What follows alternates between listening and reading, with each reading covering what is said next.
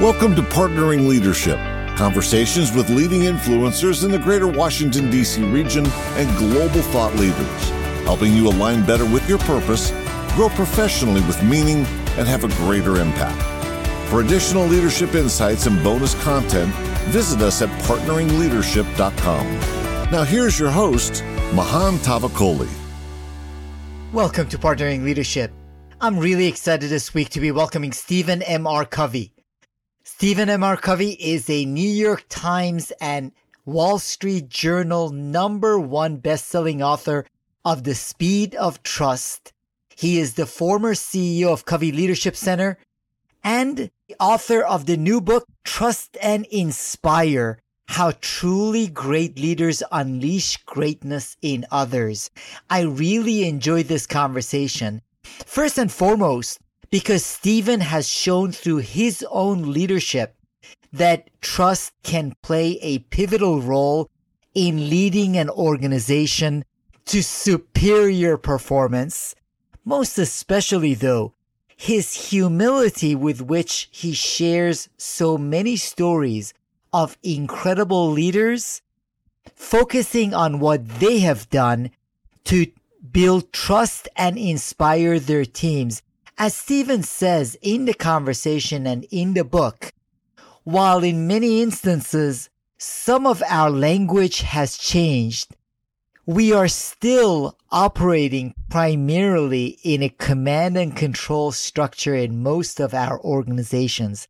And that's not the way to lead organizations forward. So Stephen shares examples and frameworks on how we can become trust and inspire leaders. I really enjoyed the conversation, and I'm sure you will too. And keep your comments coming. I enjoy reading those. Mahan at mahantavakoli.com. There's a microphone icon on partneringleadership.com. Really enjoy those voice messages. Don't forget to follow the podcast. Tuesday conversations with magnificent changemakers from the greater Washington, D.C. DMV region, and Thursday conversations with brilliant global thought leaders like Stephen. Now here's my conversation with Stephen M.R. Covey. Stephen M.R. Covey, welcome to Partnering Leadership. I am thrilled to have you in this conversation with me. Thank you, Mahan. I'm also delighted to connect with you for Partnering Leadership. So what a treat. Thank you. Stephen, I can't wait to talk about trust and inspire, how truly great leaders unleash greatness in others. Having read your book, Speed of Trust in 2006, Smart Trust in 2012, you own trust, and trust is a critical part of leadership. But before we get to that, would love to know about your upbringing as the son of a person that became transformative to personal and organizational development. What was your upbringing like, Stephen? It was amazing. I feel very fortunate, very blessed to have had a great father and a great mother. And they were a wonderful team together. My father is Dr. Stephen R. Covey, who wrote The 7 Habits of Highly Effective People. And my mother, while she was not as prominently known as him, was every much his equal, every bit. She's an extraordinary lady and person. I will say this, that I like to joke around that us kids, because there was 9 of us, Mahan, so we had a big family. The 9 of us, we were the first guinea pigs for my father's ideas. He'd first test them out on us, and then he'd try them out in the marketplace. And not really in that sense, but yes, in the sense that he was teaching these principles in the home, as well as with organizations. And because they're principles, they apply everywhere. So what a great honor that was. Maybe the one little story, I'll give a condensed version of it that I'll share was, and I mentioned this in this Trust and Inspire book, is the story my father tells in 7 Habits called Green and Clean, where he's trying to teach his young son how to take care of the lawn, the yard. This is in the days before automatic sprinklers, so it was a big deal to do it. And Mahan, I'm that green and clean kid. I was only 7 years old, so you can't expect too much of a 7-year-old, right? But a long story made short is my father was trying to teach the kids' responsibility, stewardship, commitment, initiative. So we all took on jobs, and my job was to take care of the lawn. We had a huge lawn, a lot of grass. And he said, look, I only care about two things. So I want the lawn to be green, and I want it to be clean. And he taught me what green looked like and taught me how to get it green, how you had to water it and turn the sprinklers on. And he goes, but how you do it is up to you. He delegated the result, not the method. He said, if you want, you can turn the sprinklers on. That's what I would do. But you could use hoses or buckets or spit all day long, as long as it's green and clean. And then he taught me what clean looked like. We cleaned up part of the yard and compared. Again, this sounds so elementary, but I was 7 years old. So he needed to kind of train me. So he clarified expectations, but then we agreed to a process of accountability of where I would judge myself. I would evaluate myself against the standard of green and clean. And the agreement was that we'd walk around the yard once a week and I would judge myself and tell him how I'm doing. So that was kind of it. 2 weeks of training. He turns it over to me in the middle of the summer after all this training. And Mahan, I did nothing. Nothing on Saturday, nothing Sunday, Monday, Tuesday. We're into Wednesday. It's been 5 days. It's the middle of the summer. It's scorching hot. The lawn is turning yellow by the day. We had a big neighborhood barbecue over the weekend, and there's garbage strewn throughout the entire yard. It was anything but green and clean. And my dad later said that he was just this close, just about to go back and just take over the job or micromanage me, hover over and just tell me what to do. But he didn't. He stayed with it. And he said he went to the agreement that we would walk the yard once a week and I would tell him how we're doing. I would judge myself against the standard of green and clean. So we began to walk the yard and I could see this is not green and it's not clean. In fact, it's yellow and it's messy. And I began to break down and cry. And I said, Dad, this is just so hard. And he kind of said, well, what's hard, son? You haven't done one single thing yet. But what was hard was me learning to take responsibility, to take initiative, to own this. And I said, well, will you help me, Dad? He said, what was our agreement? I said, well, you told me that you'd help me if you have time. That's right. Do you have time, Dad? I've got time. So I ran into the house. I came out with 2 garbage sacks. I took one of them. I gave him one of them. And then I started to direct him. I said, Dad, will you go over and pick up that garbage over there on the side? Because that makes me want to vomit. He says, look, I'm your helper. I'll do whatever you want me to do. It was at that moment, Mahan, I realized, look at this. This is my job. And I'm directing my dad. He's my helper. He's doing what I'm asking him to do to help go pick up this garbage. It was at that moment I realized this is my job. I own this. And I took responsibility from that day forward. And the lawn, it was green and it was clean the whole rest of the summer and many summers beyond that. Now, what's interesting is my father for years would use this to illustrate the idea of a win-win performance agreement. But I was a 7-year-old boy. I didn't know what those terms meant. But here's what I did know as a 7-year-old. It was very simple. I felt trusted. Yes. I felt my father trusted me and I didn't want to let him down. And I rose to the occasion. I performed. I did the job. And so for my father, he got the result, but he grew the child. And growing the child actually mattered more to him than even the result. And it was just amazing. I tell you this story because it really was my firsthand experience with a trust and inspire leader. Someone who trusted me, inspired me, brought out the best in me, helped me develop my talent, my potential, and helped me see it myself. I didn't know I had this in me. He helped me come to see it. And it really was my first experience with trust and inspire. He was a trust and inspire parent, as well as a trust and inspire thought leader and leader. And that was my experience, my story. And that helped shape how I viewed life and how I viewed this book, that this is the kind of leadership we need today. Trust and inspire. Like my father was with me. We all respond to that kind of leadership. And it would have been really easy to kind of go into command and control, but he just stayed with, it's in you. Let's stay with the agreement. And it came out of me. And he got the result and he raised the child.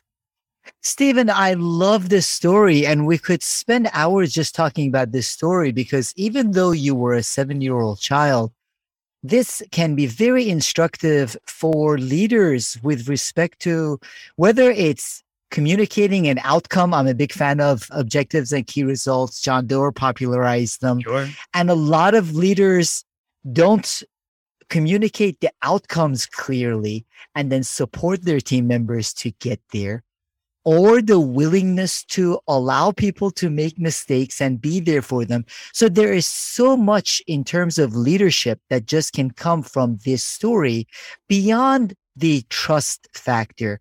It's the relationship that is established there. And it's not just a 7-year-old child. If leaders reflect just on this story and see how they can create more of an environment similar to this in their teams, they will be much better off as a result of it. I love that you said that, because I agree completely. That's why I put it in the book. That is not just a parent-child. This is an approach to leadership that's really profound and effective. And it has all the things you talked about, the importance of delegating outcomes, results, not dictating methods. Because the moment we dictate methods, then we become responsible for results, not the person. But when we delegate the outcomes, the results, they become responsible. And then, like you say, you give people the chance to learn, to fail, to try their own thing. And yeah, there's a risk in doing it, but there's also maybe a greater return. Maybe they do it better than you ever could have. Maybe they grow and develop capabilities along the way. And also the importance of a relationship and how that changes everything. Also the importance of an agreement with expectations and accountability. And the whole point is, hey, if this kind of approach could work with a 7-year-old, maybe it could work with a 27-year-old or a 47-year-old or a 67-year-old, because it's an approach to leadership that is highly relevant for our times. So it's not just a simple parent-child task. It's really an approach to leadership that is maybe more relevant than ever before today. It is a great approach to leadership. And I love the quote you have early on in your book from Eleanor Roosevelt. A good leader inspires people to have confidence in the leader. A great leader inspires people to have confidence in themselves. So this was your dad's way of also building confidence in you and the mindset that leaders need to have in guiding their teams. But before we go on further, I also want to acknowledge the fact that you mentioned you've dedicated the book both to your dad and to your mom, and the significant role your mom played, including how the last 12 years of her life, having been wheelchair bound after a surgery went bad, she continued to serve as an inspiration to you too. So how did your mom impact your view on leadership and trusting relationships, Stephen? Profoundly, equal to my father. And she was one who was always fiercely loyal to her children. But more than anything, she made you feel like you could do this. She made you feel like $1 million and gave you a sense of confidence, but also she affirmed so well and helped you believe that you could do anything. So she saw your potential and she communicated your potential such that you could see it yourself. I mean, she saw it in me and helped me see it in myself. Then she gave me the confidence that I could do this, to take some risks, and that it was okay if I made some mistakes because I could do this. And to have someone in your corner that was your advocate, your champion, was extraordinary. But then also, she herself was such a model. She was resilient. And it's one thing to talk about these principles when everything is going great. But my mother's greatest moments were after this surgery went awry, and now she's in a wheelchair, and she thought she'd get out of the wheelchair, but she didn't. And the last 12 years of her life in this wheelchair, and it didn't change her at all. She remained the most enthusiastic, positive, upbeat person. She didn't slow down. She got one of these jazzies and she just drove it around everywhere. She'd run people over accidentally sometimes. And you had to watch your feet. And we actually had an elevator in my home that we put in, because we were building the home, we put in so that my mom could go up and down to where we would have different activities. And to this day, there's all these on the walls of the elevator. There are markings. There's marks everywhere, scuff marks of how she rammed the wheelchair into the elevator. And I love it today because she passed away 2 years ago. And I see these marks and I'm reminded of my mom and how nothing slowed her down. Nothing stopped her. She would do things. She would go to movies. She'd go to lunches and dinners and events and activities. It was discouraging at first, but then she just adapted to it and just said, I'm going to continue to live my life. So she's a great example of what my dad taught, of proactivity, of choosing your response, even when it's a difficult circumstance. And I'm a product equally of my mother and father, not just biologically, but in terms of the lessons, the leadership, the insights I've gained from them both. You had all of these leadership lessons growing up, ended up going to Harvard Business School. Why did you decide to join your dad? And just as a reference point, this is before or right around the time 7 Habits was going to come out. So it's not as if your dad was running this big company that you decided out of Harvard Business School, I want to go work with my dad. Yeah, the 7 Habits had not come out yet. It was going to come out in about 6 months. But Mahan, I knew that it was going to come out, and I knew the 7 Habits was going to resonate with people. The reason I say that is because my dad had been working on it and teaching it for about 10 years before the book came out. The book was kind of the last thing, and it's almost backwards today. People usually lead with their book and then everything else follows, but it was almost the other way around. And I'd seen how people responded to it. And so I really was very confident that this book is going to connect. It's going to resonate with people.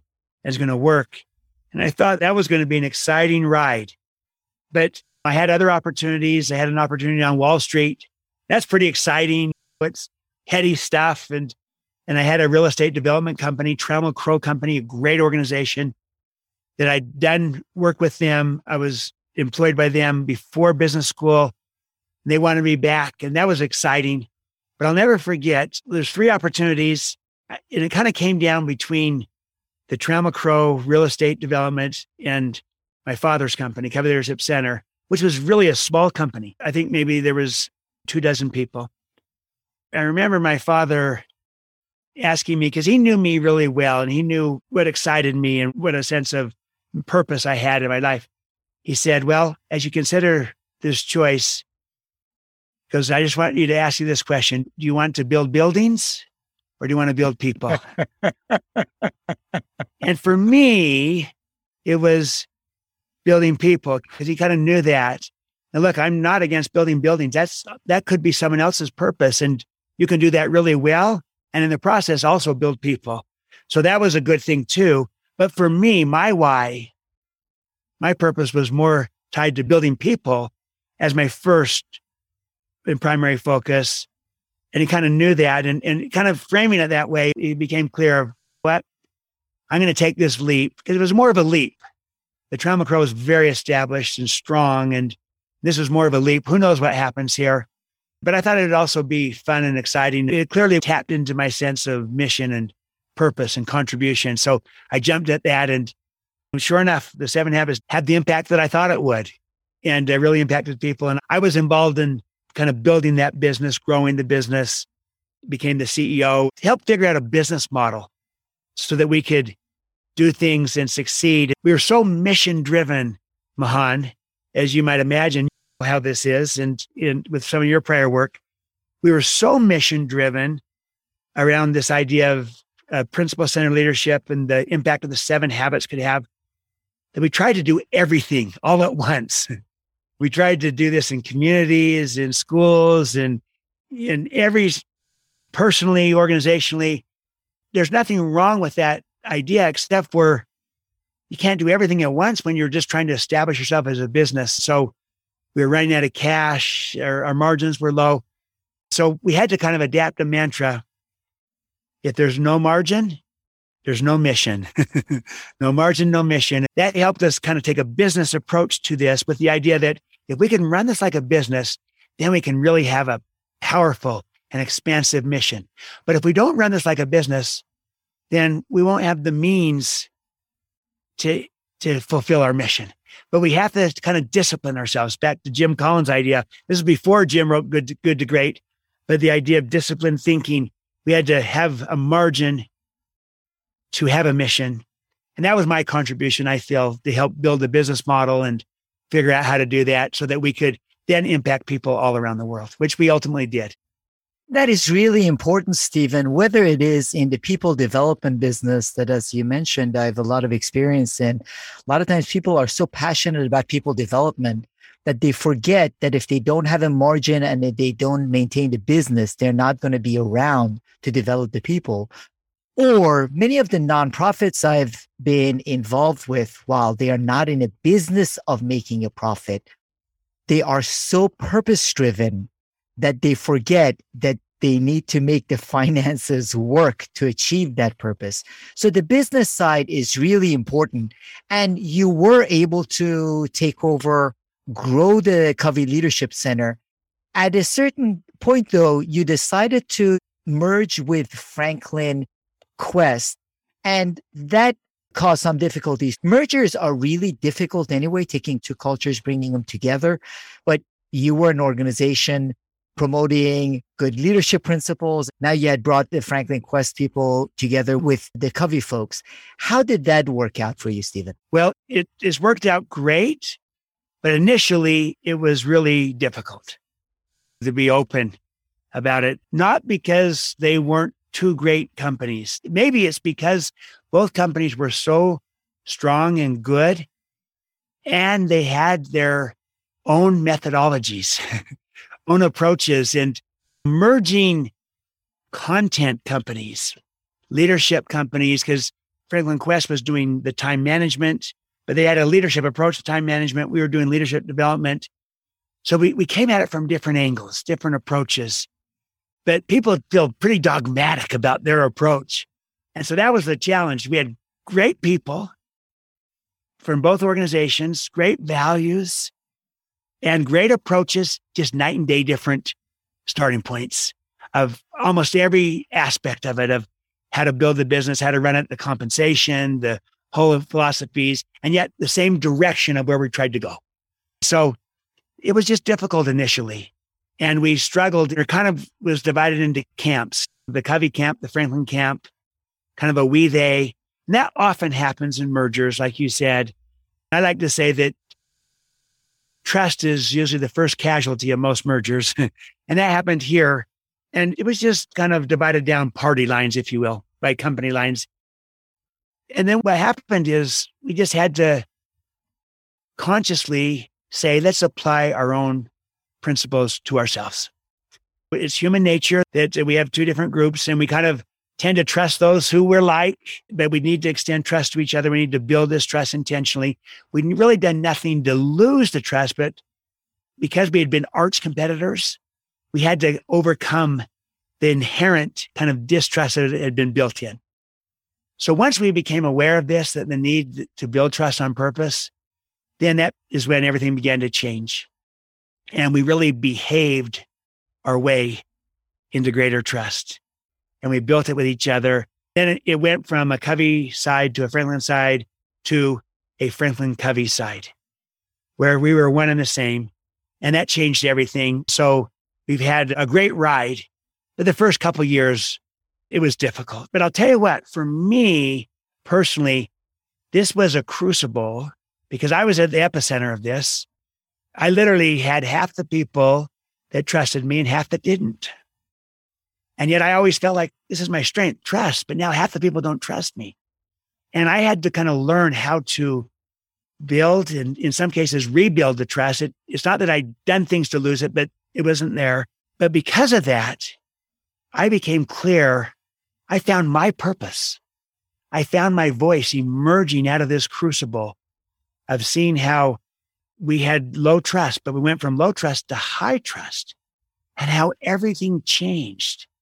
Every dimension and aspect of the business, the economics of the business changed, but also the energy, the joy, the culture, the wellness, the well-being changed. And I came out of that saying, wow, trust changes everything, both financially, but also from a leadership perspective. And also that trust is movable. It's learnable. You can build it on purpose. And I said, look, a lot of stuff has been out there on trust, but it's usually too simplistic on one end, kind of like trust everyone, kind of a Pollyannish, or too academic, not practical enough. And I felt like there's an opportunity to make a compelling case for why trust matters and how to build it. And from that came the speed of trust. And the speed of trust was far better because I'd been on both sides of the equation. Yes, I'd built high trust at Covey Leadership Center, but I'd also had distrust. And I'd been where people didn't trust me, and I had to learn how to take that and convert it into a high trust and build high trust when people didn't trust me. And had I not had that experience, I wouldn't have been as relatable. I wouldn't have been as empathic, and I wouldn't have been as, hopefully, as had the connections that we ended up having. So it turned into a huge blessing in disguise for me personally, but also for our company. We went to a different level because we appreciated it more, having had to fight for it and earn it together.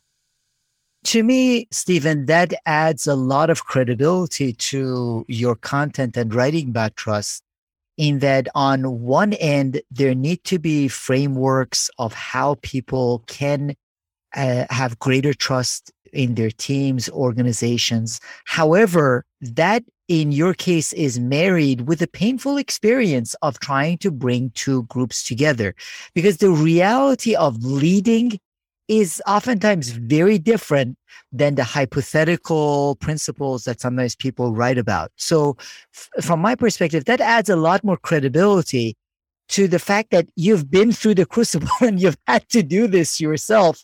Having Covey in your last name, having to bring along the Franklin Quest people to no longer say, hey, we are a different party, you are not one of us. You're right. This is a approach that's forged from practice, not just from theory, because sometimes the theory doesn't hold up in the real life application, and having to kind of pay the price and earn it and re-earn it was very significant. And also, I'll say this, here's one last piece I'll add.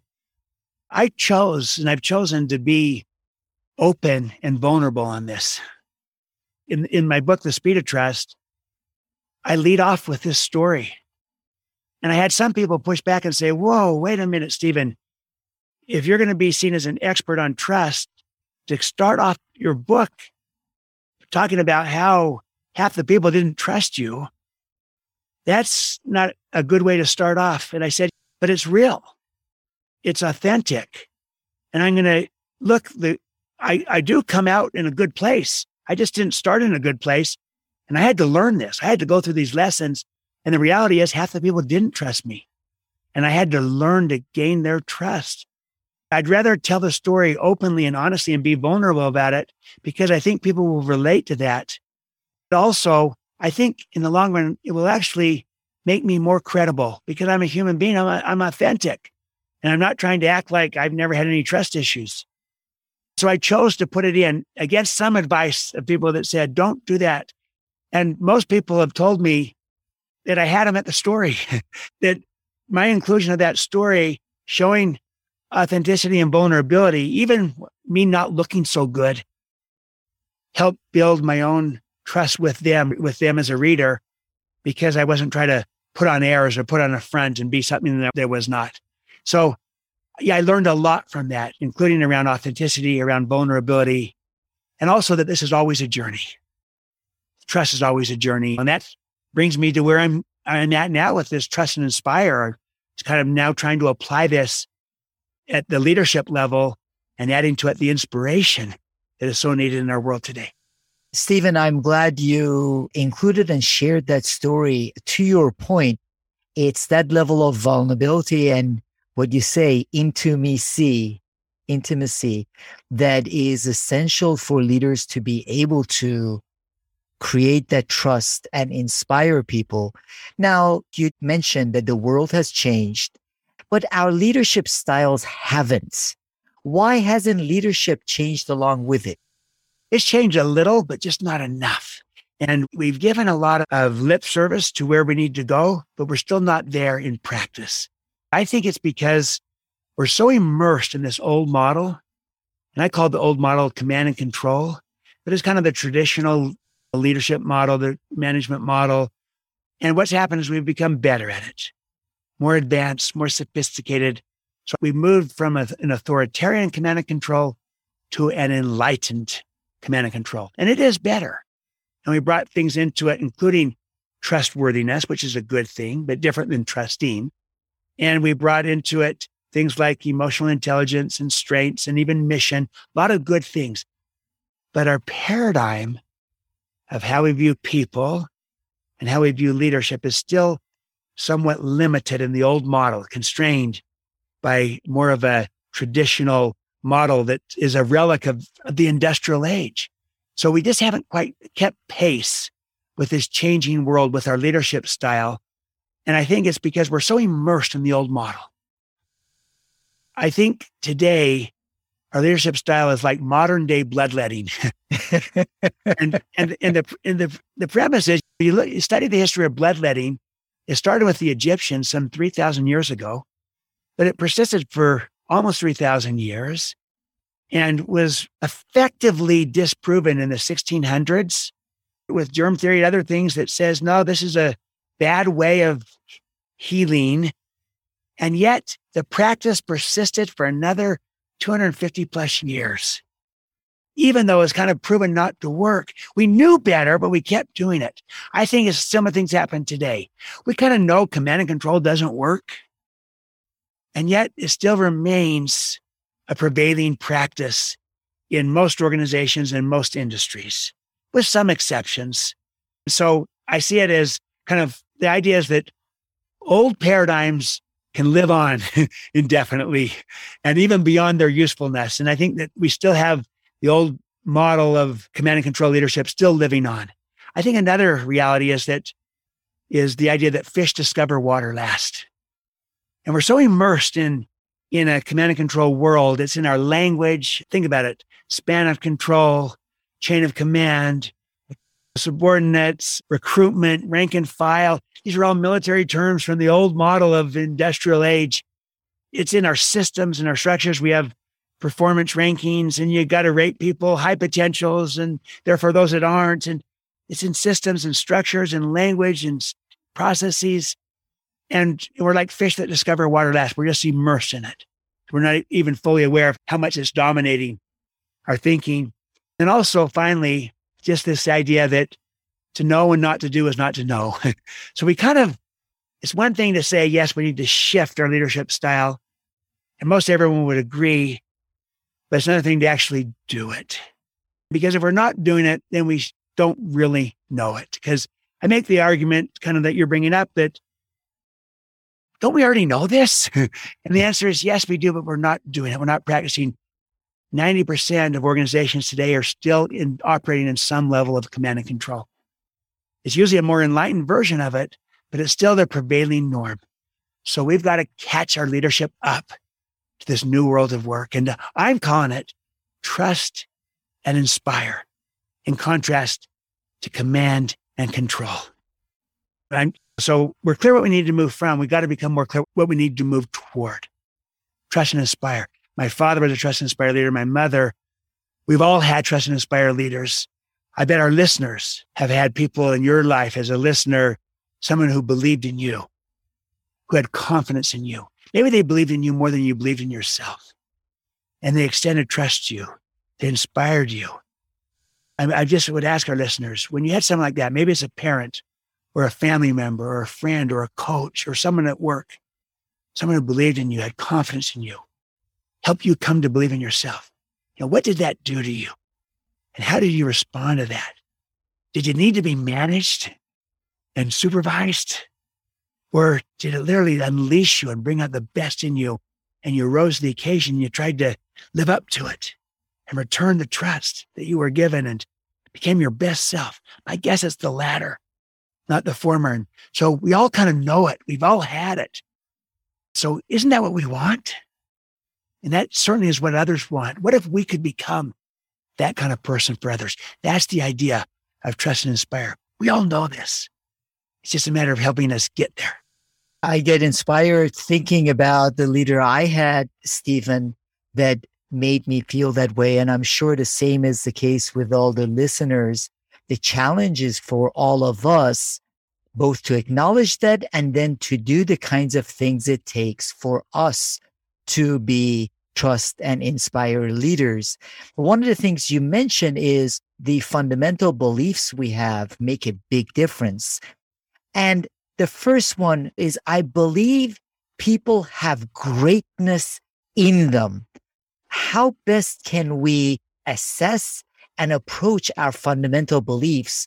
Because without changing those beliefs, we are not effectively going to change our approach. Absolutely. It starts with those beliefs, because those beliefs collectively comprise a mindset, a paradigm, right? And the fastest way to change behavior is to change your paradigm. Change how you see the world, your mental map, your model. So if we're operating with a limited paradigm about how we see people or leadership, then it's hard to then have integrity and act outside of that paradigm. So it's hard to change the behavior if we see people as, yeah, some people have greatness, but most don't. Some do. Our high potentials do, but most people don't. Then it's hard to truly focus on unleashing people when you don't see the greatness in people. But when you start with the paradigm of the fundamental belief, I believe that people have greatness inside of them, not just the high potentials, but everyone. That everyone is potentially a high potential. I see that greatness. I see that the power is in the people. And it's like a gardener. I love that metaphor of a garden, that you're a gardener as a leader. You're creating the conditions for the seed to flourish. And the power's in the seed, not in the gardener. The power's in the people, not in the leader. You're creating the conditions for that seed, the people, to flourish. So it starts with that paradigm. So I would just say we have to become self-aware and really ask, do I have this belief, not just about some, but about everyone? Now, people might be at different stages of that greatness of where they're at, but I believe there's greatness inside of people. Then I always have a second half to the belief, which is, does my practice align with that belief? Because if I believe that people have greatness inside of them, then my job as a leader is to unleash their potential, not to try to contain or control them. And so I want to make sure that my style is matched with my intent, that my actions are matched with my belief.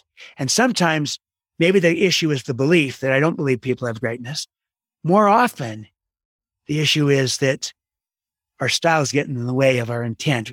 Our actions get in the way of belief, where, yeah, I think people have greatness, but I'm still operating on the premise that only some do. I've fallen into the systems and structures trap of ranking high potentials and everybody else as not having that, and falling prey to that. And another belief that people are whole people, body, heart, mind, spirit, not just economic beings, where they're just working for paycheck. So if I buy that they're whole people, my job as a leader is to inspire, not merely motivate. If people were just economic, then motivation's enough. Carrot and stick. Command and control is really good at carrot and stick rewards, right?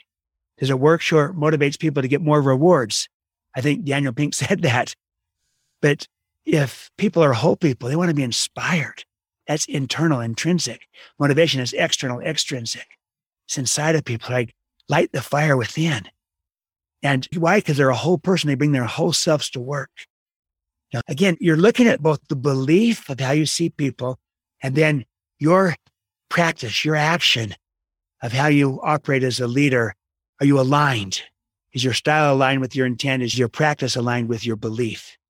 So that's a good way to assess this. And you do it about people and about leadership. Do you believe there's enough for everyone, an abundance mentality, so that you elevate caring above competing? But if you have a scarcity mentality, that there's only enough for some, if someone's getting credit and others aren't, if they're at a scarcity mentality, then it's hard to really elevate caring above competing because, hey, I got to compete and get mine. So it starts with the paradigm. The way you shift the behaviors is shift the paradigm. And that's what we try to do, is try to go through the fundamental beliefs of a trust-inspired leader so we get a more complete, more accurate, more relevant paradigm or map of how to view people and how to view leadership. Part of what you say, Stephen, is that becoming inspiring is something we can develop. It's not something that leaders have. You separate and differentiate between being inspiring and being charismatic. Absolutely. In fact, this is one of the big ideas in the book, is that inspiring others is a learnable skill. It's not just for the charismatic, because too often we've conflated charisma and inspiration and say, well, gosh, to inspire, I got to be charismatic, and that's just not me. But no, you separate them. I'll bet that you're like me, Mahan. I know people who might be quite charismatic, but who aren't necessarily inspiring.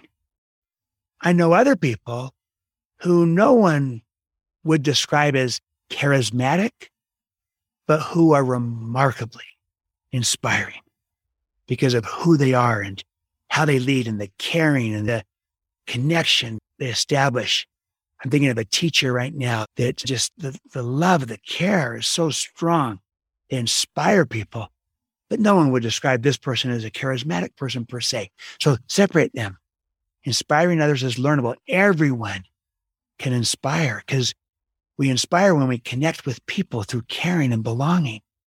And we inspire when we connect to purpose, to meaning, to contribution, what you're all about. That inspires to make those connections, connection. And so inspiring others is learnable. I also think inspiration is a whole nother frontier of leadership. I think it's where leadership is going today, Mahan. If you think about it, the Holy Grail for years has been engagement. And it still is vital. And it is still part of the Holy Grail. I'm just saying there's another frontier beyond engagement, and that's inspiration. And there's data from Bain and company that shows that inspired employees are even more productive than engaged employees. Also, you'll have greater well-being. So there's another frontier. Now, we won't get to inspiration without going through engagement. So we can keep all our engagement efforts. I'm not saying discard them. No, that's still on the way to inspiration, and it's vital. So I'm not denigrating engagement. I'm just adding another frontier of inspiration and the idea that everyone can inspire. It's one of our stewardships as a leader to inspire the people we lead. Stephen, as I was reading this and reflecting on it, I reflected back on the fact that the most inspiring leader I had would arguably be one of the least charismatic people. When you would meet him, you wouldn't come out of the meeting and say, wow, what a charismatic person. And as I was reflecting on it, charisma is reflective of the individual. Inspiring, he inspired me to have greater belief in myself. So through his inspiration, he gave more energy and power to the people he was leading. So one is self-directed, that charisma. The person is the center of the room. The other one is other-directed, that inspiration. That's beautiful, Mahan. That's exactly it. And that's why everyone can inspire, because everyone can focus on serving others, helping others, caring for others, creating a sense of belonging for other people. It's outward oriented.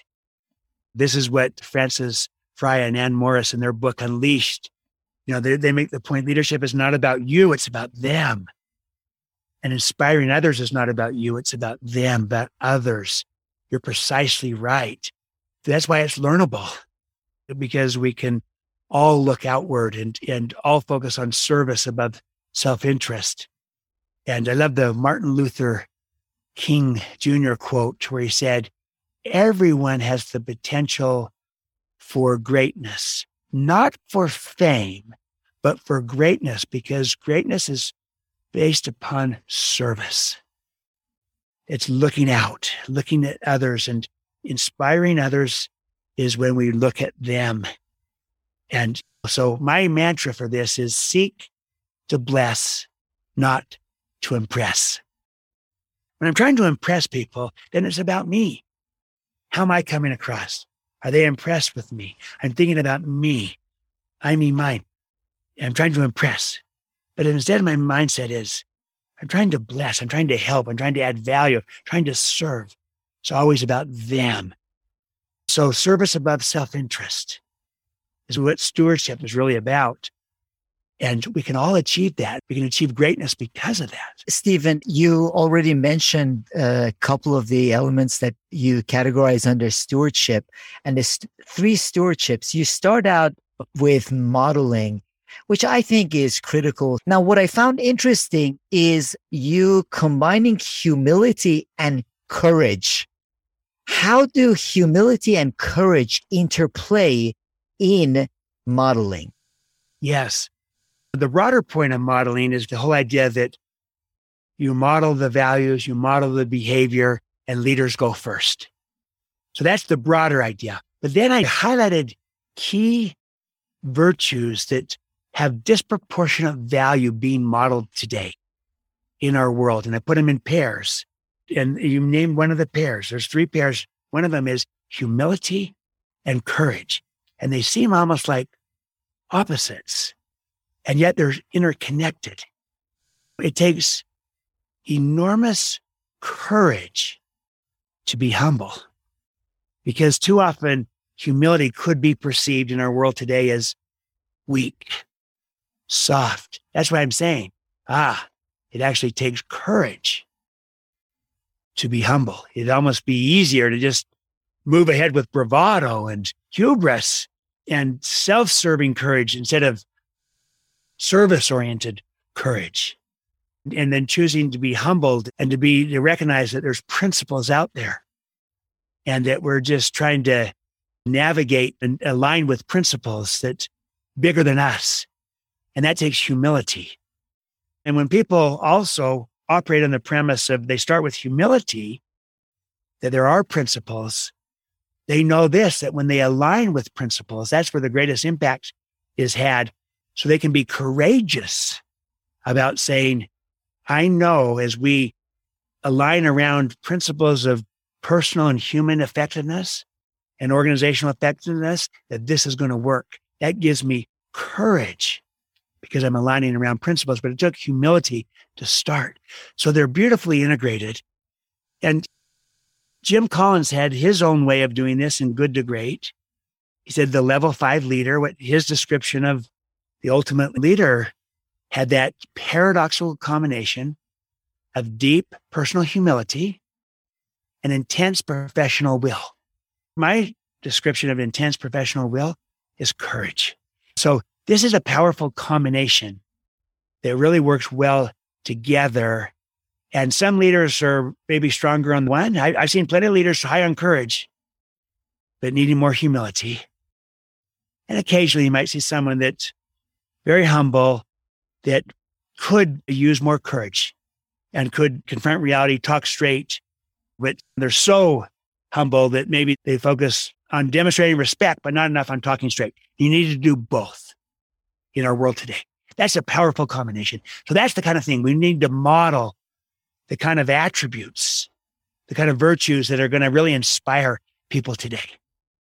And I also go into authenticity and vulnerability, empathy and performance.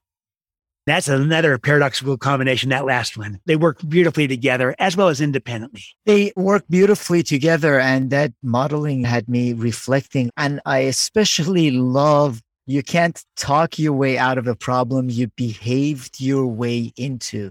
It's really important for all of us as leaders to reflect on that when we are thinking about modeling. So you go through that, you have self-assessments people can fill out. I want to touch on becoming more trusting also, Stephen. You mentioned clarifying expectations and practicing accountability as playing a role in trust. There's a lot of leaders, when I have conversations with them, they keep referring to trust but verify. And they come up with reasons why in their industry, their organization, their environments, they can't really trust people. We are in financial services, we are in government, we are fill in the blank. And then the excuse why this all sounds great, but we can't let go of this command and control style. So when it comes to trust, how can leaders become more trusting? Yes. See, I think this is critical. And the stewardship, I'm describing the stewardship as trusting, because I make this point that you could have two trustworthy people working together and no trust between them, even though they're both trustworthy, if neither person is willing to extend trust to the other. We got to be trusting as well as trustworthy. See, trustworthy, we earn that. Trusting, we give that. And as leaders, we've got to become more trusting. I've worked with organizations all around the world. I find the bigger challenge in creating trust is in most organizations, not without exception, there are plenty of exceptions, but in most organizations, the bigger challenge is not a lack of trustworthiness. It's more a lack of trusting. And leaders aren't trusting enough. The reason I highlighted clarify expectations, practice accountability is I'm trying to say you can extend trust to other people in a way that makes sense, where it's not a one size fits all, where you use good judgment. You meet people where they're at. You create the agreement together, like my father did with me in Green and Clean. He was trusting me, but not just blindly to say, take care of the yard. He trained me. We built an agreement. We had expectations, Green and Clean. We had accountability. Once a week, we'd walk around and I'd judge myself against that standard and tell him how we're doing. So that enables us to get the job done, but in a way that grows the people. Too often, people are afraid if they trust others that they won't get the job done, or they try to dictate the methods, and therefore they don't really empower people. They don't feel trusted, and they're afraid to lose control. And they might come back with, like you say, trust but verify, but usually trust but verify is usually I'll verify and no trust. That the word trust but verify, the but negates everything in front of it. So it really means verify, and they forgot the trust. Now look, the idea of smart trust, extending smart trust with the expectations and accountability, I think could be an appropriate form of trust and verify, where you're trying to make sure you're setting people up to win. They're ready for what you're giving them. You're not asking them to take on something you're not capable of. My wife had to have some medical surgery recently. My wife trusts me, I trust her. But when it came time to do the surgery, she didn't ask me to perform the surgery because I'm not a doctor. She didn't trust me. I don't have the competence. That would be foolish to trust me. So you got to be smart about it. You're setting people up to win, but you're just trying to find the opportunities to extend trust to people as a way of unleashing their potential, their talent, their greatness, and to get better results and outcomes. So again, it always comes back to getting results in a way that grows people. So we still want to get the result. That is an end, but people also are an end. And trusting others helps bring both ends about, getting results in a way that grows people. And it's a better way to lead. The data shows this, Mahan. As leaders, we overestimate how trusting we are by 3 times. We think we're pretty trusting, but our people rate us about 300% less than what we think that we are. So my experience is this is the big opportunity to build more trust. A high trust culture is to become more trusting as leaders, as senior management. One reason employees don't trust management is because management doesn't trust employees. And the employees reciprocate the distrust right back at them. Right now, with this pandemic and everything, people have had a great opportunity to extend trust deliberately to their people and to build more trust as people work from home, work remotely, work in a hybrid, or from anywhere. Here's a great opportunity to show your people that you trust them. And with expectations and accountability, so it's a smart trust. But when you give it, people receive it and they return it. There's a reciprocity of trust. Stephen, couldn't agree with you more. Vast majority of organizations could use granting more trust and being more trusting. and stop with some of the excuses for why it doesn't work in their organization. And you made the point, and it made me reflect on the fact that I had a very trusting boss. And I know this wasn't unique to me. It was the same case with others that reported to him. I would bend over backwards to do whatever it took, never to betray his trust and to overperform the expectations. And if going back to the fundamental beliefs that you talk about, if you believe people have greatness in them, if you believe they have that goodness in them and want to step up, this just provides them the opportunity to do that. So I would urge people not to reflect on why we can't do it in our organization, but to reflect on how to. And as you mentioned in your book, how to clarify the expectations, practice accountability, and do the kinds of things in the organization that enable a more trusting environment. That's beautiful. I love it, Mahan, because rather than focus on all the reasons why we can't trust our people or others, let's focus on all the reasons why we can and how we could become better at this. If you start with that mindset, you'll see possibilities you would never see otherwise. So I'm not Pollyannish on this. I recognize not everyone can be trusted, and it wouldn't be smart to continue to extend trust to people who abuse and violate your trust time and time again. So that wouldn't be smart trust. But don't let the fact that you can't trust some affect how you see everyone. And too many organizations today have built their organization around the 5% they can't trust, not the 95% who they can. And they penalize the many because of the few with their policies and procedures and processes.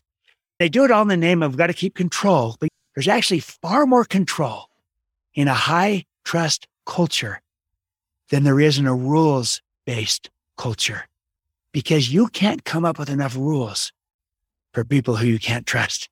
But in a high trust culture, the culture itself will crowd out, weed out, starve out the offenders, the violators, because no one wants to lose that kind of trust. It's just a better approach to leadership to find the ways that we can extend more trust and get good at this. That's why there's more control with extending trust with an agreement in place of expectations and accountability, like my father with me at age 7, than there is with micromanaging the person. Hovering over, you might think you're in control, but you're really not, because you haven't unleashed anyone, and your ability to really leverage yourself and to get different results, outcomes, all the things that trusting does, like you just said, Mahan, of how you want to perform for that person. It brings out your very best work. I bet that's true for all of our listeners.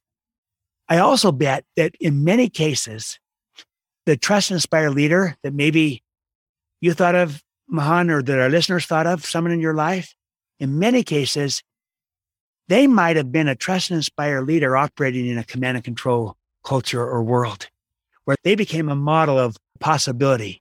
I've seen this happen, even like you say, in financial services, highly regulated, a lot of compliance. I worked with a home mortgage company, Veterans United Home Loans. They're highly regulated. Everything in that industry screams distrust. Try to get a loan today. The paperwork is, voluminous, right? Because of some abuses of trust with the housing crisis a few years ago, Dodd-Frank, to try to reestablish trust.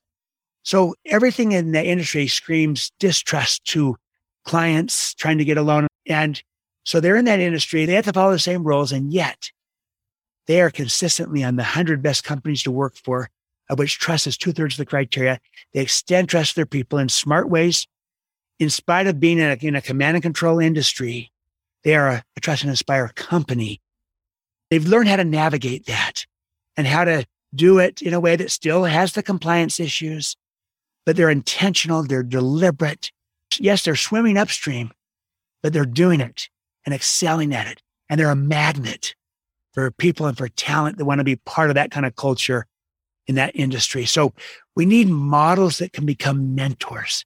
So you can do it even in your environment. If you have a command and control boss, show them what a trust and inspire leader looks like. And you become a model of getting results in a way that grows the people, and show them there's a better way to do this. So that's the idea. That is a beautiful way of putting it, Stephen. And I know you also mentioned it in the book, whether it is as a coach, as a teacher, with your family, with the people around you, you have the choice to make a difference. I also had a great conversation with David Marquet, who was a captain of a nuclear submarine. And the Navy structure was command and control, but he turned his submarine around by trusting and changing his leadership approach. So we all can impact those around us. We don't necessarily need to be Satya Nadella, who I refer to often, and I know gave your book glowing reviews. We don't need to be CEO of a major company to change the culture. We can change the culture of the small unit or group just around us. Absolutely. And that's why this is so empowering to everyone. The key to becoming a trust inspired leader is to first become a trust inspired person. So you can do it in your home. You can do it as a parent or an aunt or an uncle or a grandparent or a godparent. You could do it as a neighbor, as a friend. You could do it as a coach, either an actual athletic coach or as a executive coach or a partnering coach. A lot of work that you do, you could do it in all kinds of different situations, because leadership is a choice, not a position. We can all lead. And then if you're in an organization, if you're a member of a team, you could do it on your team and let it ripple out from there. And so, yes, we're all inspired by Satya Nadella because he did all three of these stewardships. He modeled, he trusted, and he inspired. And he revitalized Microsoft. He unleashed the greatness inside of that organization. And today they're very relevant. They're winning in the workplace, winning in the marketplace. And through leadership style, or through what Cheryl Batchelder did at Popeyes, completely turned them around. She modeled, she trusted, she inspired. So it's nice when it's done at the CEO level. We like that. And we're in favor of that. But more often or not, it's done at the unit level, at the team level, at the department level, wherever people are at, or even at the home level. Becoming a trust-inspired parent and letting this ripple out from there. What this does, that's the power of principles. They apply everywhere and anywhere. And it's also the power of inside out, as you always are looking in the mirror and rippling out from wherever you're standing. And it's great if you're the CEO, and it's great if you're a member of a team. I can start there. I'm a parent in a home. I can start there and be a trusted, inspired parent, not a my way or the highway parent, and model, trust, and inspire. So wherever you're at, and that's the idea, it's learnable. Starts with the mindset, the fundamental beliefs, the paradigm, and then moves to the stewardships. That's the actions, modeling, trusting, inspiring. That's simple. But it's learnable, it's doable. We can get good at all three of those stewardships. And this is a better way to lead in our world today. And we need this. And I'm speaking to the trust and inspire leaders that can help bring about a renaissance of both trust and inspiration that we need so desperately in our world today. We need it in our organizations, in our communities, in our families, which is why I love Trust and Inspire, how truly great leaders unleash greatness in others. In addition to your own book, Stephen, are there any leadership resources you typically find yourself recommending to others? Well, yes, of course, my own. But my father's, The 7 Habits of Highly Effective People, remains just so foundational. I find myself recommending a lot of other good work out there, from Jim Collins and his work, to the Vital Learning organization and their great work on crucial conversations, and Kim Scott and her work on fierce conversations and other things. A lot of great work. To Liz Wiseman, her work on multipliers and impact players, to Whitney Johnson, her work on disrupting yourself and on smart growth. There's many good thinkers, practitioners that are moving the work along, that are helping create trust-inspired leaders and organizations through the work that they're doing. And I think it's meaningful. I love what you're doing, Mahan. In fact, your tagline is unleashing your team's potential. That's Trust and Inspire, because the subtitle of Trust and Inspire is how truly great leaders unleash greatness in others. That greatness is their potential. And so you're saying that's what you're about, unleashing your team's potential. So you're in this work too. You're moving people along as this whole partnering leadership is partnering.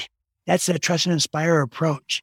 And leadership, this is the kind of leadership that we need. So there's a lot of people that are co-catalysts with me and many others to help bring about really a renaissance of trust, a renaissance of inspiration. We're dangerously low in both of those in our world, in our communities, in our organizations. We need it. And rather than waiting for the CEOs everywhere to provide it, we'd like that. And there are some out there like Satya and Eric Yuan of Zoom and Carol Batchelder and Lieutenant Colonel Dorothy Hogg, and others. You mentioned David Marquet. He's amazing. And we can become that in our circle of influence, wherever it might be, and ripple out from there. If all our listeners did was apply this in their personal life, in their homes, in their communities, that would be extraordinary. And I think you could also apply it to your life. So here's my challenge to all our listeners, to all of us. Just like someone has been a Trust and Inspire leader in our life, and maybe it's more than one, it could be multiple people. I asked you to all kind of think about someone who's done that for you, and you thought about someone for you, Mahan. I would ask each of us, for whom could we become that kind of person, that kind of leader? And while we could do it generically, say that I'm going to become a Trust and Inspire leader, I invite each person, each of our listeners, think of one person, one relationship that you would like to improve, have a profound impact on that person, that relationship, by becoming a Trust and Inspire person for that individual you just identified. And again, it could be personal, could be for professional. And try it. If you can do it with one, you can do it with another. And so try that test as an invitation to all of us to become that person for another. I love that. I love the modeling of Trust and Inspire that you've done, Stephen. For the audience to find out more about Trust and Inspire, the book, or find out more about you and your content, where would you recommend for them to go? trustandinspire.com. And there's some tools, resources available. Also the books anywhere in the bookstores and Amazon.com, BarnesandNoble.com, of course. And then you can follow me on Twitter, on Instagram. It's at Stephen M.R. Covey, on LinkedIn, on Facebook as well. And I'd love you to follow and be part of this conversation and part of being a co-catalyst with me, with you, Mahan, and with many, many others in helping to bring about this renaissance of trust and inspiration that we need in our world. So love to have you be part of this journey. We are going to do that together. And I love a quote you have from Gandhi in your book: the difference between what we are doing and what we are capable of doing would solve most of the world's problems. So I appreciate you, Stephen M.R. Covey, for modeling Trust and Inspire and for guiding all of us to have an impact on a person, on a small team, or on our organization, so we can truly unleash greatness in others. Thank you so much for joining this conversation, Stephen M.R. Covey. Thank you, Mahan, and thank you for being a Trust and Inspire leader. You've been listening to Partnering Leadership with your host, Mahan Tavakoli. For additional leadership insights and bonus content, visit us at partneringleadership.com.